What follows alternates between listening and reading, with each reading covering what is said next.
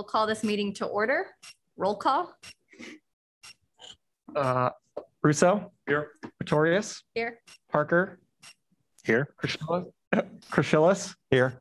And Carlson. Right.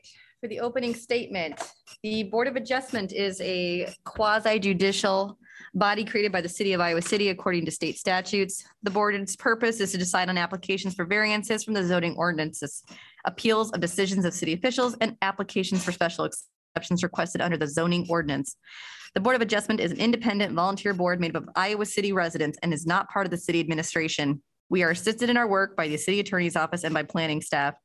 Prior to this meeting, board members received materials submitted by the applicant, the staff reports, reviewing the application and any correspondence submitted by members of the public. Board members have not discussed the application or its merits with each other, staff, the applicant, or any member of the public in advance of this meeting. All consideration and discussion by the board takes place in open meeting here tonight, where we also have an opportunity to hear from the public. The board bases its decisions on facts and evidence allowed by city code presented in open meeting. Concise and truthful testimony helps us a great deal in our decision-making. We ask that if you wish to speak, that you come to the podium, print your name and address on the sign-in sheet, and speak clearly into the microphone so your testimony can be heard by all present and by our minute taker, as all testimony becomes part of the public record. We ask that the proceedings be orderly and that when you're testifying, you address your marks to the board. If this hearing becomes lengthy, we may ask that testimony be focused on new facts or information not already presented. In order of proceedings for each application will be an oral report by staff summarizing the issues of the case and the staff's recommendations, an opportunity for the applicant to speak, an opportunity for any other interested parties to speak for or against the application, an opportunity for final statements and arguments by the applicant and staff. The board will discuss any issues and evidence, state its findings, and vote on motions. Motions are always made in the affirmative. All right. We are moving on to number 3 on the agenda, special exception item EXC 21-0015. This is an application submitted by Southgate Companies requesting a special exception to allow an indoor self-service storage use in the community commercial CC-2 zone at 947 Highway 6 East. The public hearing is open and we will now hear from staff.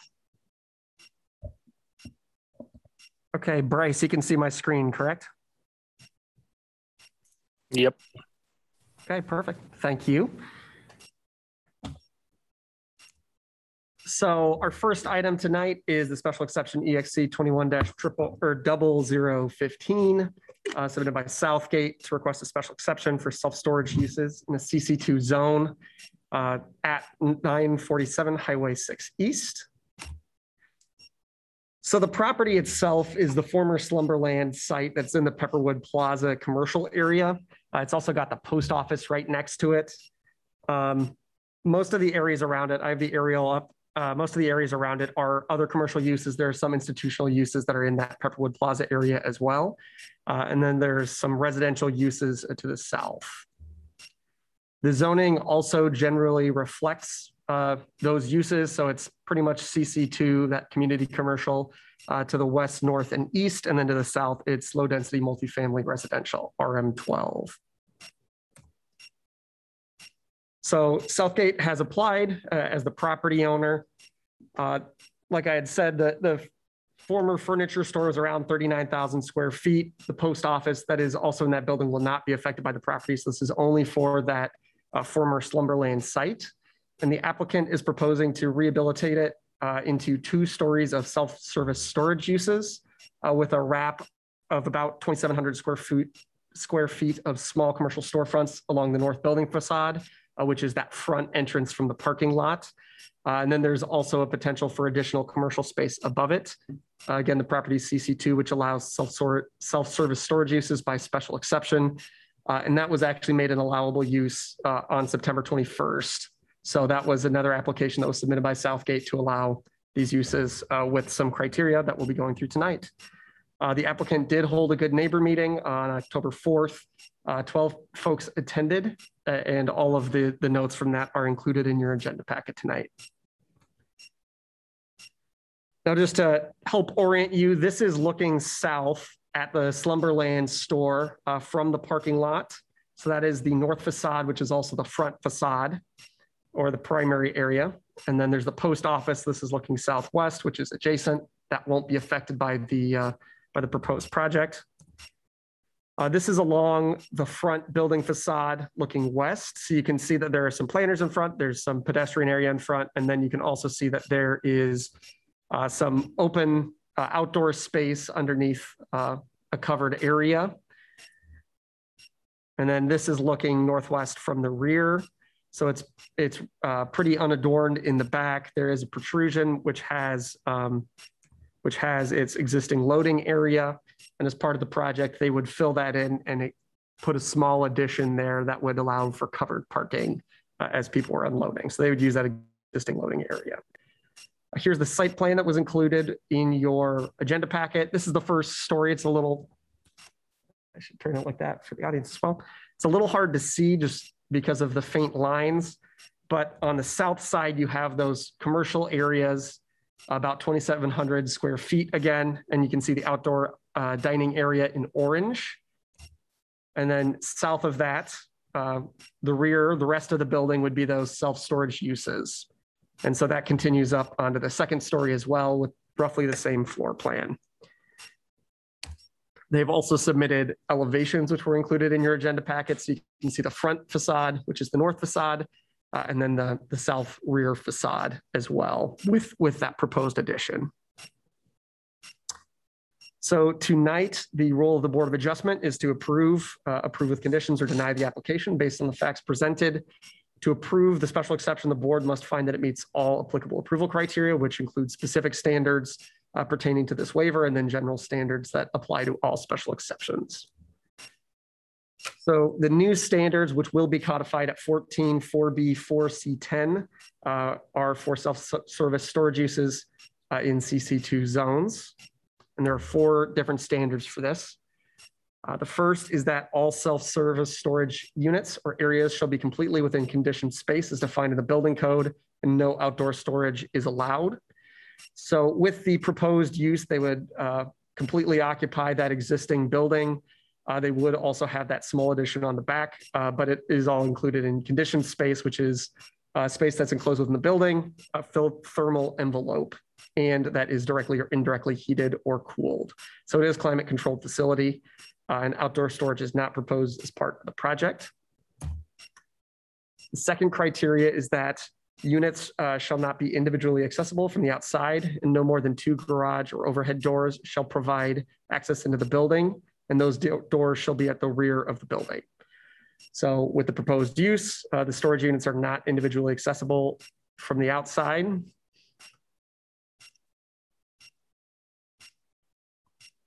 Excuse me, I don't know. Hopefully that'll work. They're not accessible from the outside. So you can only access them through the building. And then there are 2 overhead storage doors in the rear that provide access into the storage areas. So the standard is met. The third standard is a little longer. It's that a substantial portion of the front building facade must accommodate other allowable commercial uses, which means that those self-service storage units aren't allowed within the first 30 feet as measured from the roof overhang, except for a primary entrance to the store, which can be up to 30% of the facade.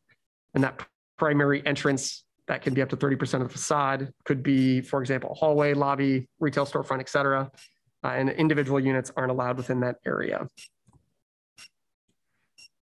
So with this particular project, the proposed use fronts Pepperwood Plaza parking area to the north. So that is the front facade.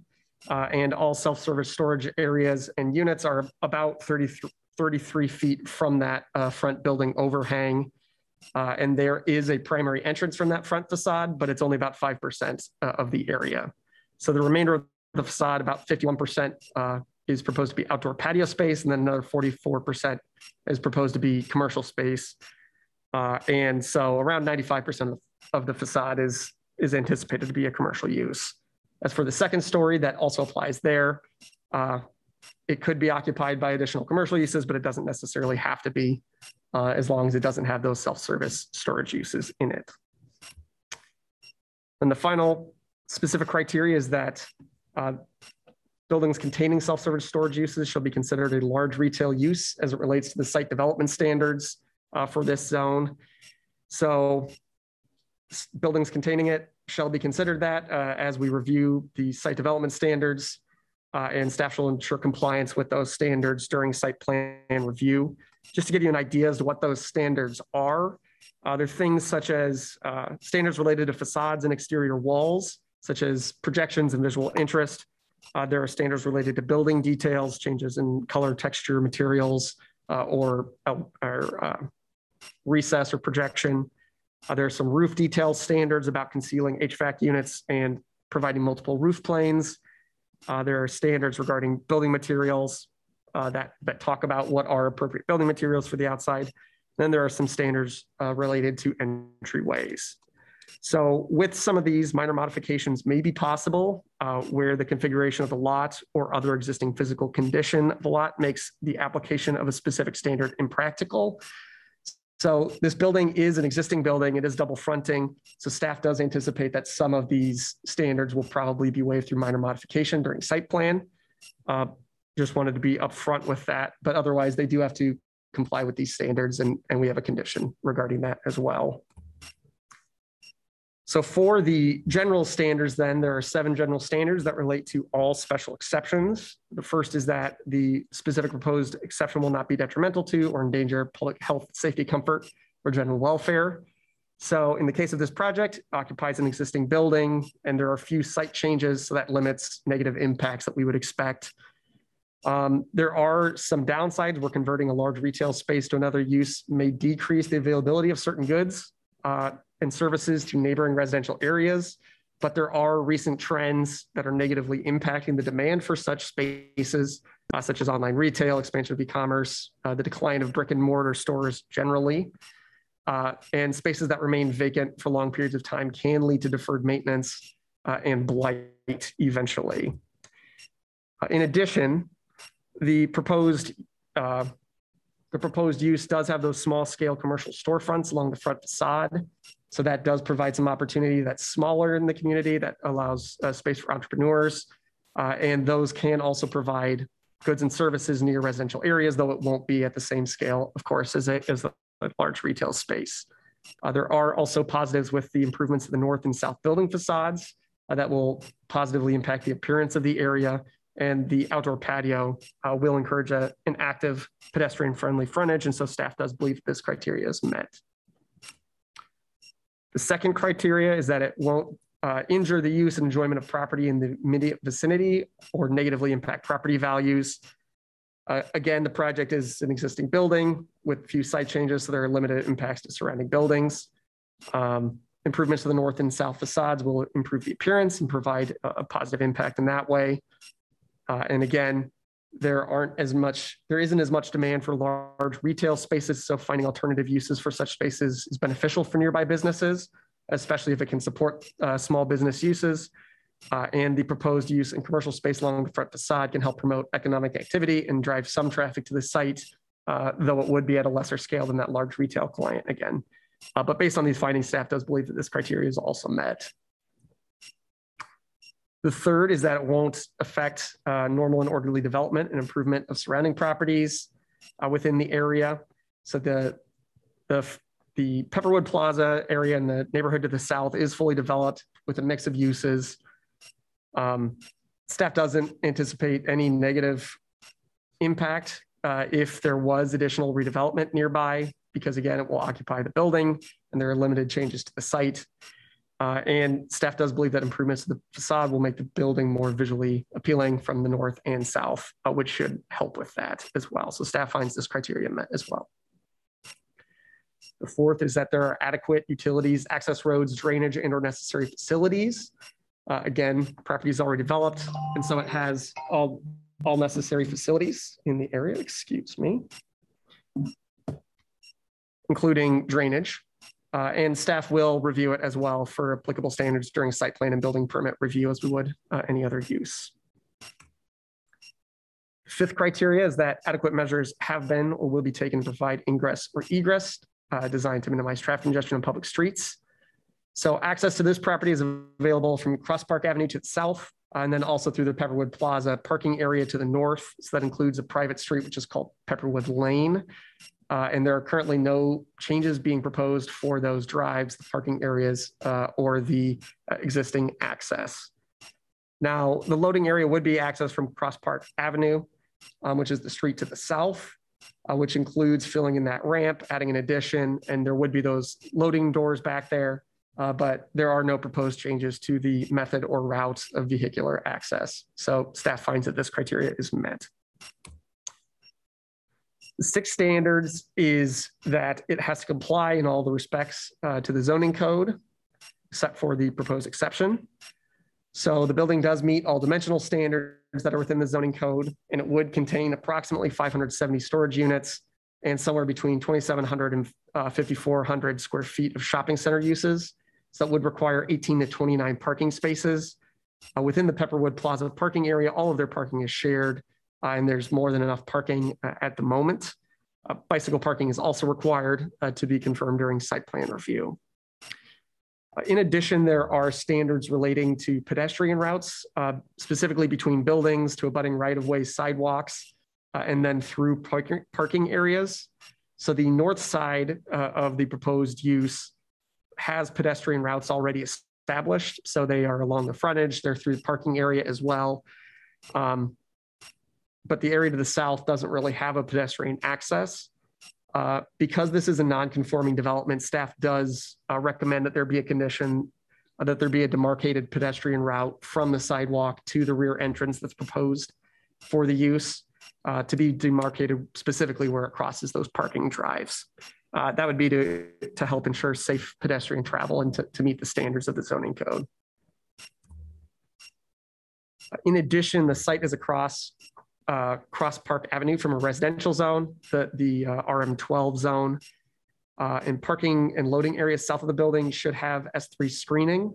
Again, it's a non-conforming development, so staff recommends a condition that that screening be provided along the Cross Park Avenue right-of-way as well. And then finally, all site development standards for CC2 zones shall be met prior to site plan approval or shall require minor modifications. That does include compliance with the large retail use standards that I had previously mentioned, again at 14-2C6K. And because this is a non-conforming development, staff does recommend that that be a condition of approval as well. Arguably, the condition wouldn't be needed because it's included in the approval standards and wouldn't be able to establish otherwise, but staff still believes that that condition is beneficial to put in the recommendation. And then otherwise, staff will ensure compliance with all applicable standards during site plan and building permit review. And the final criteria is that it has to be consistent with the comprehensive plan of the city as amended.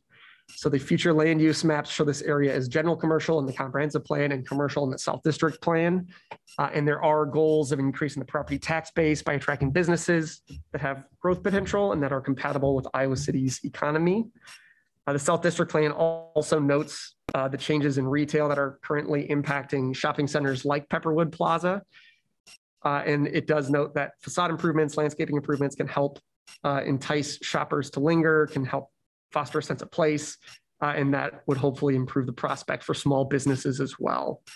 And then again, the facade improvements and the small commercial storefronts can act as a starting space for small businesses, which can help encourage a healthy mix of independent, locally owned businesses and supports entrepreneurial activity, which is also goals of the comprehensive plan.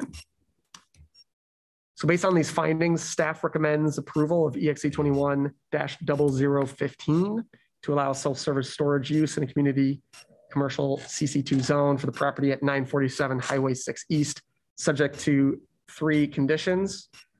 First, installing landscaping to the S3 standard as detailed in the city code along the subject property's Cross Park Avenue frontage prior to issuance of a certificate of occupancy.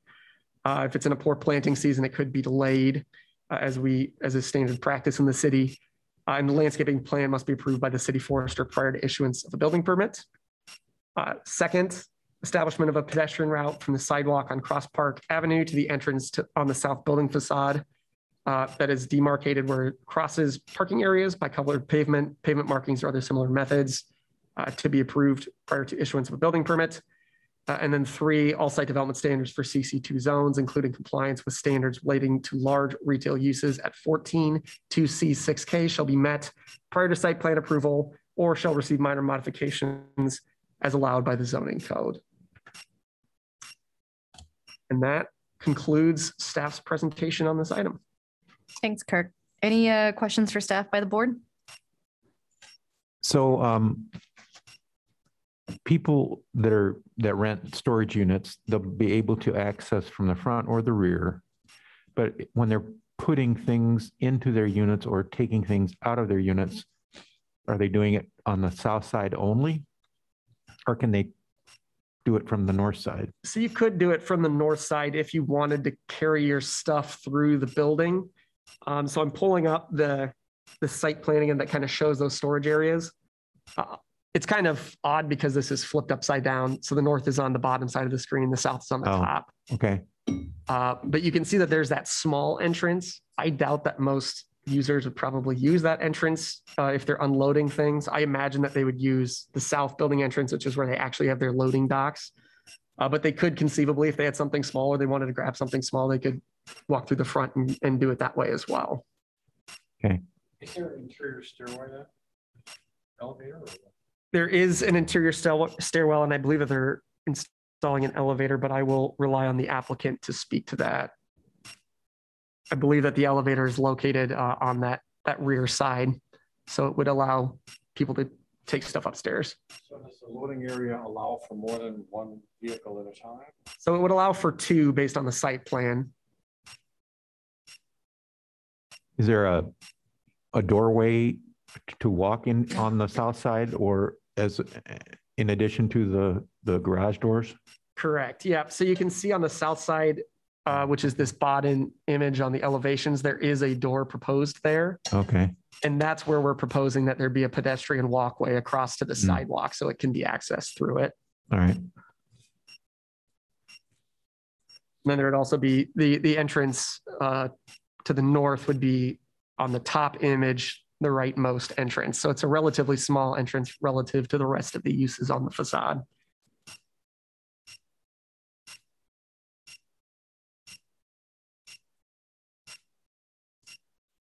Any other questions for Kirk at this time?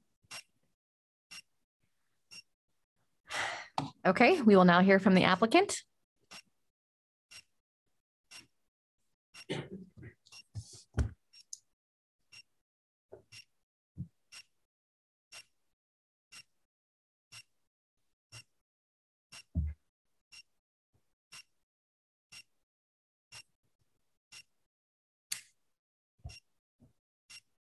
Can you hear me okay? Yes. All right. Hello there. I'm Caleb Wilson from Southgate Companies. Thanks for having us tonight and for your questions on this so far and reviewing this with us. So I just want to tell a little bit about the background of this project for the benefit of the Board of Adjustment. I shared the same information with planning and zoning and city council, as well as we've worked through this process. So how we got here in proposing this project and this use for this building. And I'll try to keep the story as short as possible, but I think it's good background to have for why we're proposing this use. So we became aware that Slumberland was going to be moving to Coralville in the fall of 2020. So it's been just over a year. I think it was in early October 2020. So since then, we've been exploring alternative uses for this space and looking to see what would be a good long-term sustainable use for this building. So as it's shared in the staff report, it's roughly 39,000 square feet. And so we've explored many uses of how this space could be repurposed and utilized best for the community and for the long-term use of the building. So we engaged the city very early on in the process and really started working with them, and then also their retail consultant who they'd engaged and who has helped with other projects in the city where there's been large retail uses that have left. And so we started listing the property right away and started working with this retail consultant. And our first route to explore was typical retail use. It's pretty hard to repopulate a space of this size, but we considered demising it down into, say, like 3 big retail spaces that were like 10,000 plus square feet first. And as we explored those uses, from what we experience, there was no real interest in any of that as we explored it. So we've had it listed on the market since that time. We worked with a consultant and we really had no good leads for that specific use. So we've explored a variety of different uses along the way. Self-storage is one that we became aware of because you have seen this trend nationally where big spaces like this, where there's a tenant that moves out, they get repurposed for this use. And this space, particularly at Pepperwood Plaza, I'm assuming you're all fairly familiar with that shopping center, but this building is fairly far set back from the highway, which is really not how shopping centers are developed anymore. A lot of the times the use is right up on the main road and it's just more visible. So that was something that we knew it was going to be more difficult to get a big user back in there. And there had been a pretty wide variety of retail space available. And in the L next door is what we call it, the L-shaped retail building that is a single story or lower ceiling that Parkview Church now owns. And so we made a lot of effort to try to get it refilled that way. We were aware of the self-storage use and we continued to explore that. Worked with the city to know, what are the steps it would take for that to be an allowable use there, because in the zoning code, it was not at the time. So worked with them through the planning and zoning process, through the city council process to get that zoning code text amendment passed, and now here for the Board of Adjustment for our special exception application. One thing we did in that process was we talked with community members about what they wanted to see in the space. And when we first were approaching self-storage, our thought was make the entire building self-storage. And the desire was expressed that there be the retail character of the center would be somewhat lost if it was all self-storage. And the idea was presented to us and brought up with us is, what if we carved off part of that front and made those retail spaces as we're proposing today? So that was feedback we got from people in the community as something that they were looking for.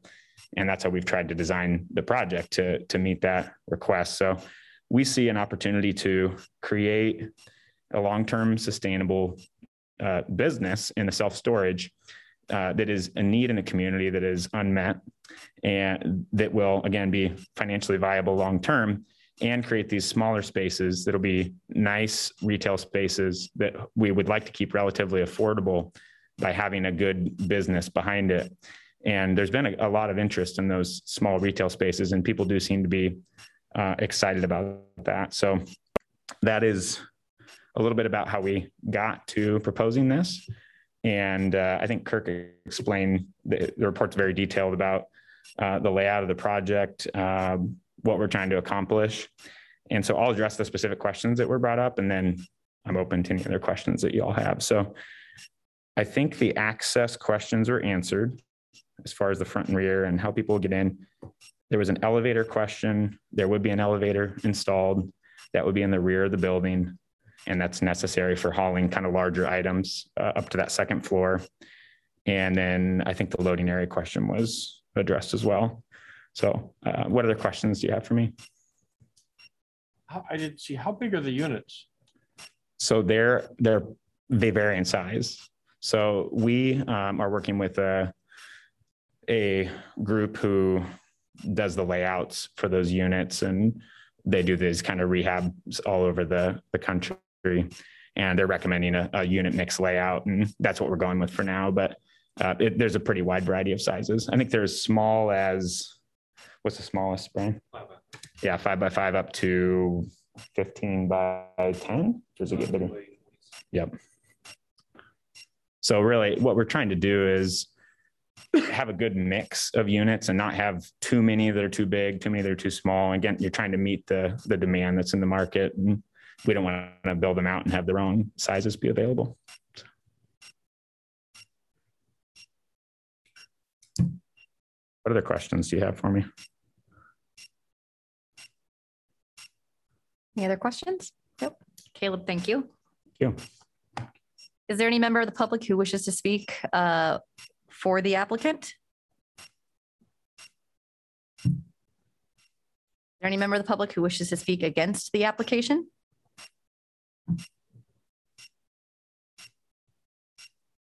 There's nobody responding. There's no need to respond to any comments from the public. Any additional questions for staff at this time? Nope. All right. I'm going to go ahead and close the public hearing. So the public hearing is now closed.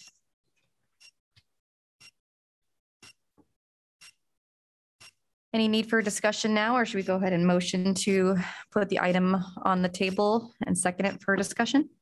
I'll make a motion that we consider EXC 21-0015. I can second. Bryce? Discussion? I looked up there like.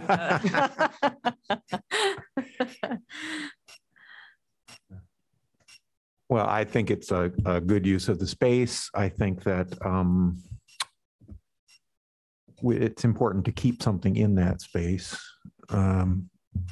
just for the vitality of that area of the city.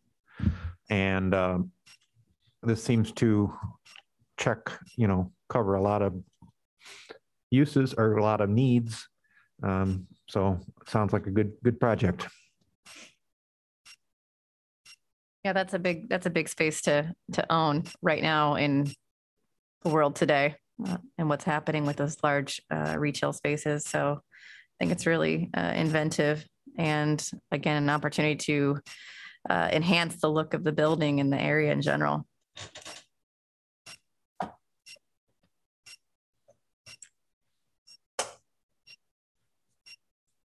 All right, if there's no other discussion, does somebody want to make the findings of fact? Yeah.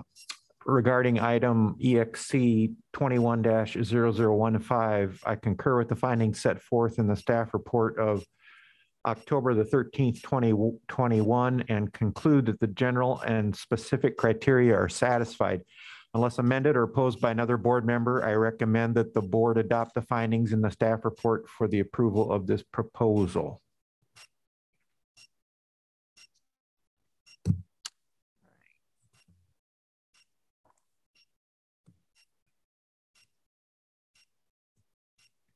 Do we need to list out the staff recommendations, or is that pretty summarizing and saying we?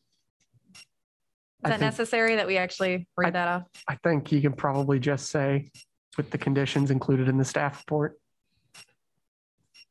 Yeah, and that includes the conditions in the staff report, the additional conditions in the staff report. Perfect. All right. Any other comments? All right. Roll call, please. Carlson, Crescilis, Yes. Pretorius, Yes.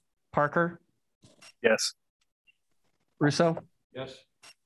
Okay, this motion is declared approved. Any person desiring to appeal this decision to a court of record may do so within 30 days after the decision is filed with City Clerk's office. Thank you. All right, moving on to item 4 on the agenda, consideration of amendments to the Board of Adjustments bylaws.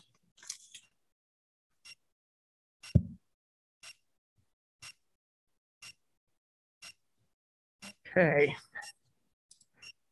So I do have kind of a presentation just to pop up what they are so that we can all look at it at the same time if we are interested in that. This came along through 2 different routes. So the first to Article 5, Section 1, it's discussed in your staff report packet, but basically it's an outcrop of recommendations by Planning and Zoning Commission that were adopted by council, or that council wanted to pursue, tied to increasing notification, making sure that neighbors were aware of things. So that included things like increasing who letters were sent to. So if there are multifamily units, for example, that are independently listed in the assessor, it's really relatively easy to pull that information and to send letters to the occupants. It also included increasing the radius that we notify by. So instead of 300 feet, increasing that to 500 feet.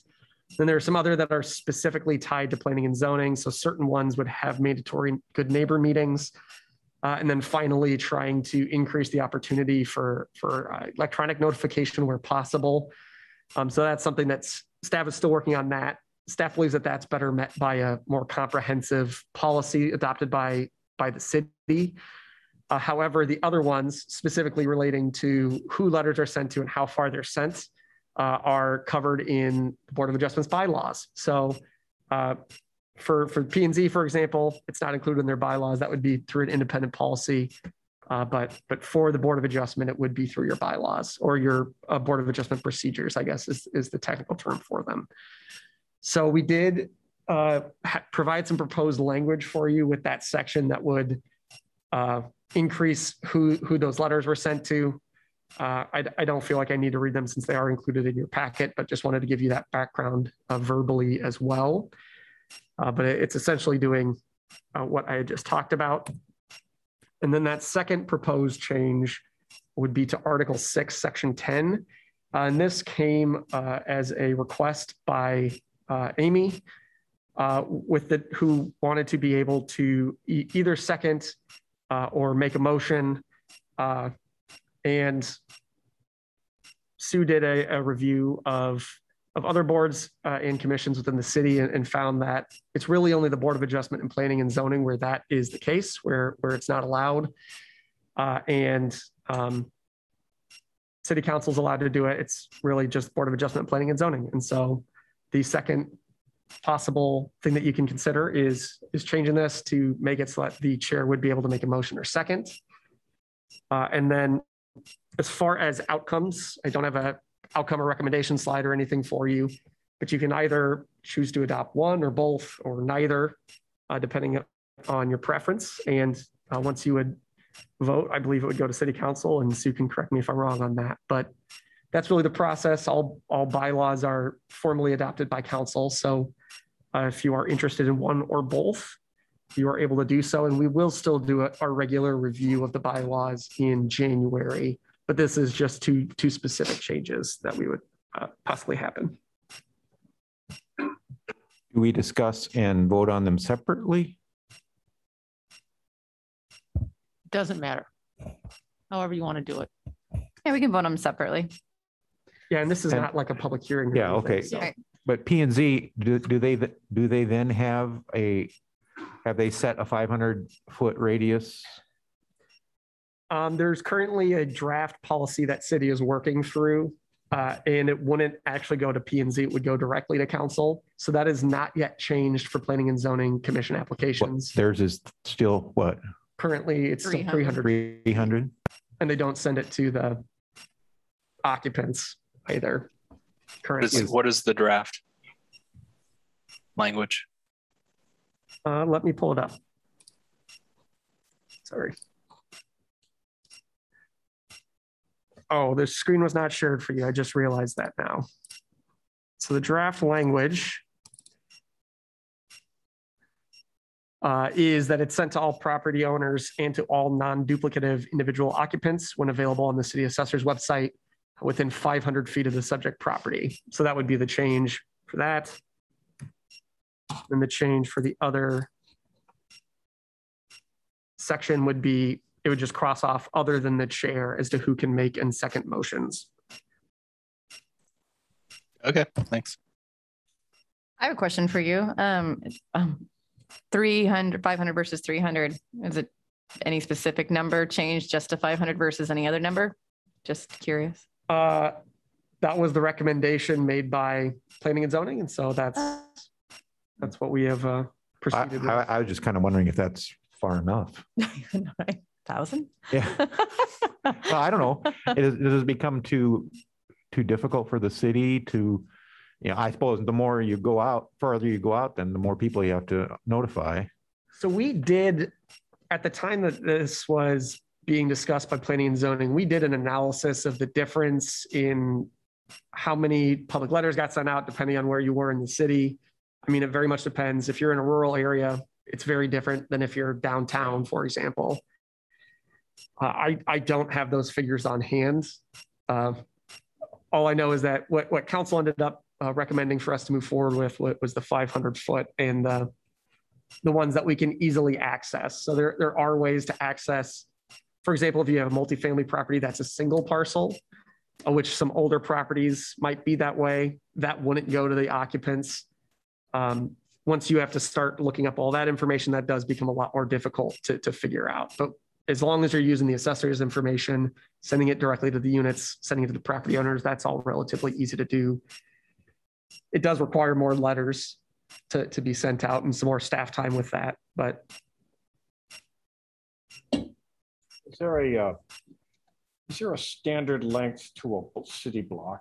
300. I was just going to add that. That's why you'll see 300 quite often. So, I mean, if it's in the city at 300, I mean, is that the radius of concern, typically one block, or should it be more?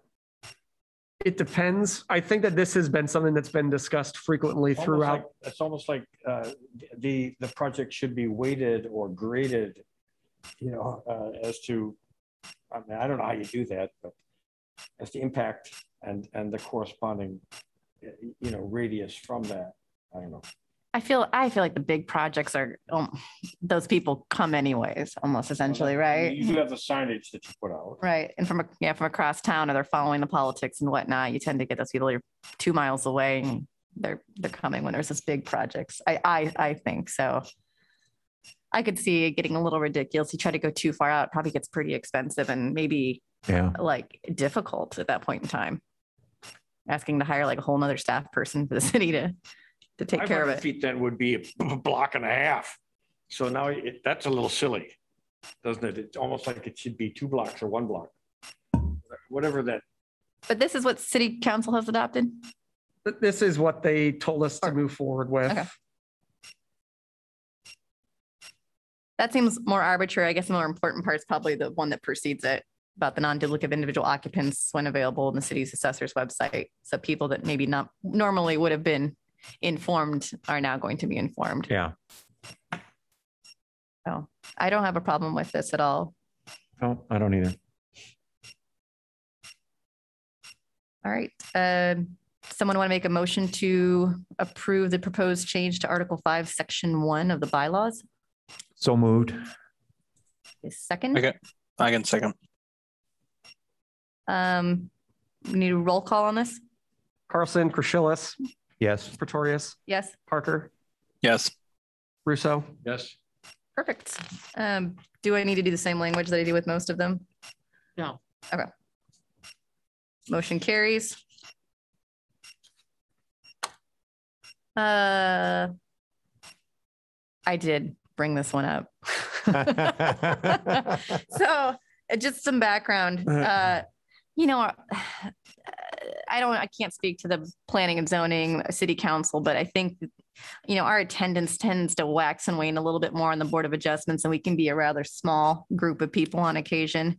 I've been to multiple meetings now. I haven't been here that long, but there's only been 3 of us. And sometimes it's been kind of on the cusp of, it's a third person going to show up? Can we even have the meeting tonight? So I think this allows for a little bit more flexibility. And on some past board meetings, I don't necessarily think I have to mention which one it was, but had some members of the public that kind of mentioned, maybe the chair shouldn't be so opinionated, essentially. And I'm paraphrasing, of course, but when I kind of got down to the brass tacks of it, it kind of felt like in the position of the chairperson for this board, felt a little voiceless on occasion and a little helpless. And it's just simply not what I joined the Board of Adjustments to do. I don't mind chairing the board, but I definitely would love to have some more involvement, perhaps on occasion than I currently am able to. And again, if it's good enough for city council, I feel like it should be good enough for here. So yeah, I of course for this. Question for Sue. So you did a little research and found that this particular condition, having the chair unable to second or make or second a motion, that's just, how did that get started? Or that's not a condition of the official rules of order or Right. or of any. Not in a state law. In Robert's rules, of course, if you had a big body, say 100 people. Yeah. Then the chair, it seems, they recommend the chair not be able to move or second to be more impartial. Yeah. But here, of course, the chair is crucial to a vote because you need 3.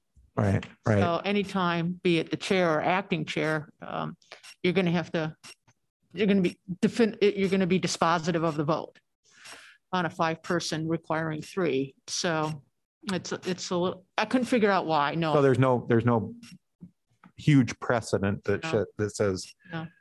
you know, you should do this. right. And Well, of course, the I know mayor can vote. when I was chair, I did feel the same way a couple of times, you know, like you were subdued, you were forced to be subdued, or you couldn't, but so anyway, okay. Yeah, and you're like the only person I think that's been chair. We have such a new board, you know, yeah, it's kind of like, it's hard to know exactly what that feeling is like. We're kind of sitting here just like, Yeah. it's not me. I can't do anything. So, Right. yeah. And this was actually a great alternative to, you know, stepping down from the chair position and letting somebody else step up. Because at the end of the day, right now, Bryce isn't here. Jean, you've already done your time as chairperson, and everybody else is fairly new to the board. So it's kind of, Right. you know, we're just not in a great position even for that to be a scenario. Yeah, I think it makes sense. Agree.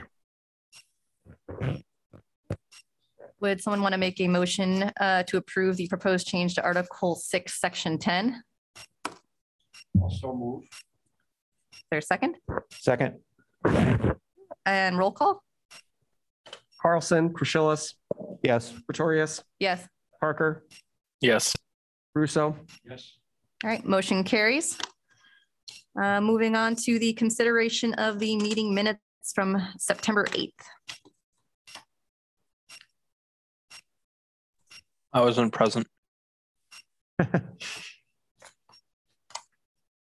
I move that we accept the meeting minutes of September 8th, 2021 as submitted. We don't always need a second, but is there a second? I'll second. All right. All those in favor vote. Aye. Aye. All right. And any announcements? Yes, so Mark's term technically ends end of December, since that he's carrying on Zephin's turn. You're reapplying, so I believe. And then for November, we're not going to have a meeting just because we don't have any applications. So you can take a month off and enjoy the Thanksgiving holiday. Nice. Good. And there's a training session.